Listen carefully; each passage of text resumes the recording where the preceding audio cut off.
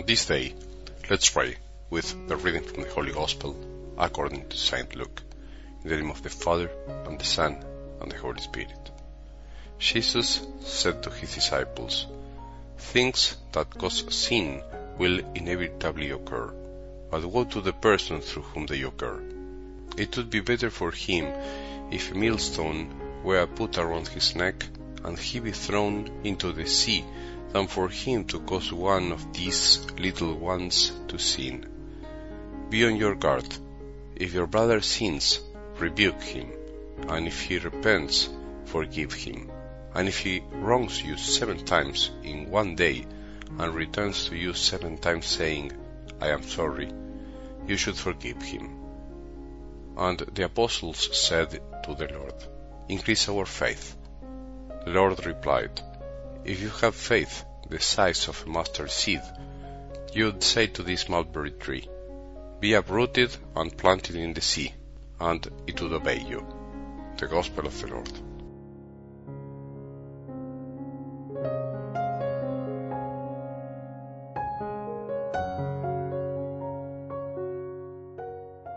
There's nothing more beautiful than starting a Monday with enthusiasm, in a good mood, with the desire to live a beautiful week, without feeling overwhelmed before the week even starts, but quite the opposite, leaving all our burdens in the hands of Jesus, knowing that He knows how to take care of our things much better than we think.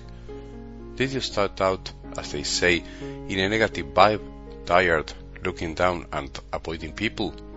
Well, calm down.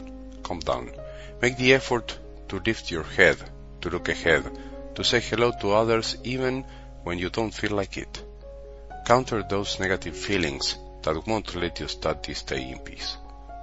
Have you ever experienced ending up with an empty wallet as a result of helping someone, of giving a handout?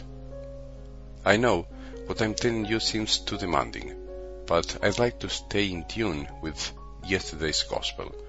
I'd like us to continue reflecting on what Jesus wanted to teach us by praising the widow who gave everything she had to live. I can personally only express one desire. I wish I could have the strength, the generosity needed to have the gesture of emptying my pockets, while keeping all that love in my heart, as that woman did. How often have we been able to have such a gesture? And on the contrary, how often do we very easily give what's left over and remain unmoved?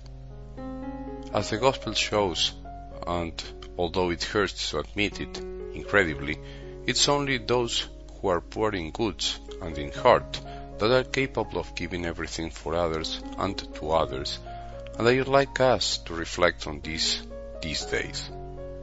We priests very often see how much generosity there is in those who would have every right, so to speak, to keep what little they have in order to live a little better.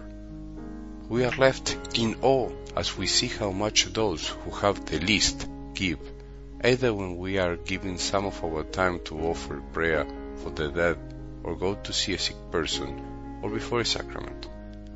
Even when one refuses to receive anything, they always want to repay the gift received in some way.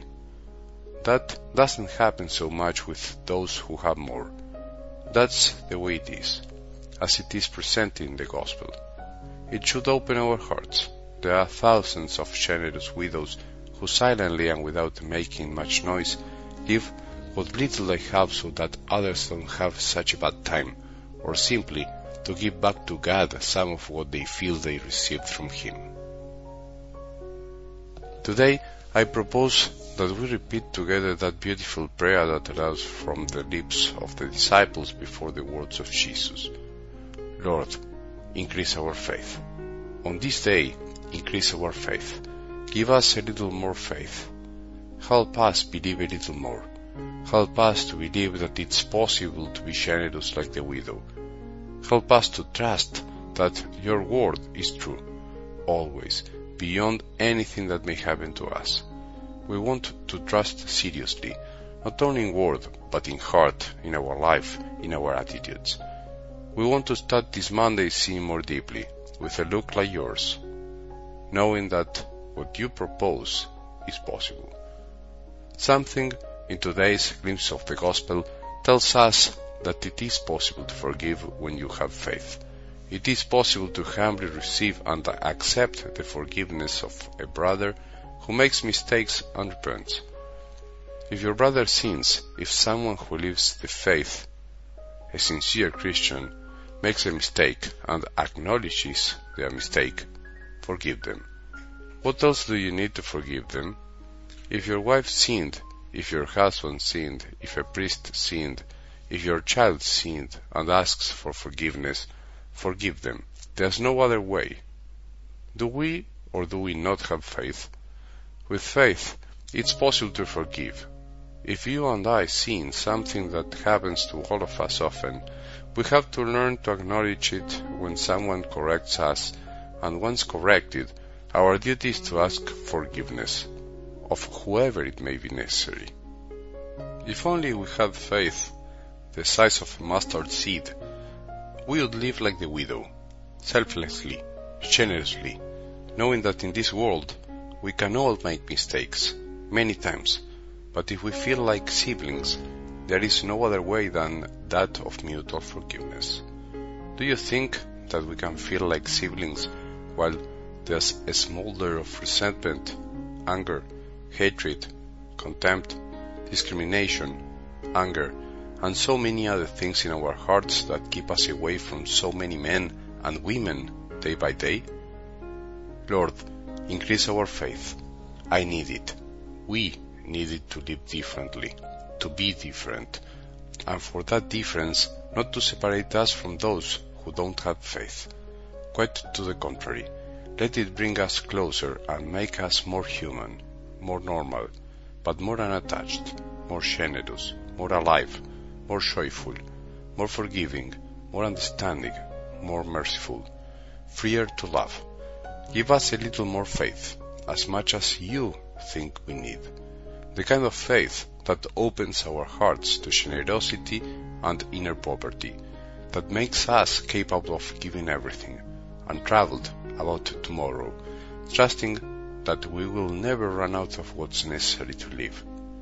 If someone you love, someone you consider to be your brother sins, open their eyes. If they repent, forgive them. We have no right to hold a grudge in our heart if someone acknowledges their error. May we have a good day, and may the blessing of our merciful God, the Father, Son, and Holy Spirit descend upon our hearts and remain with us forever.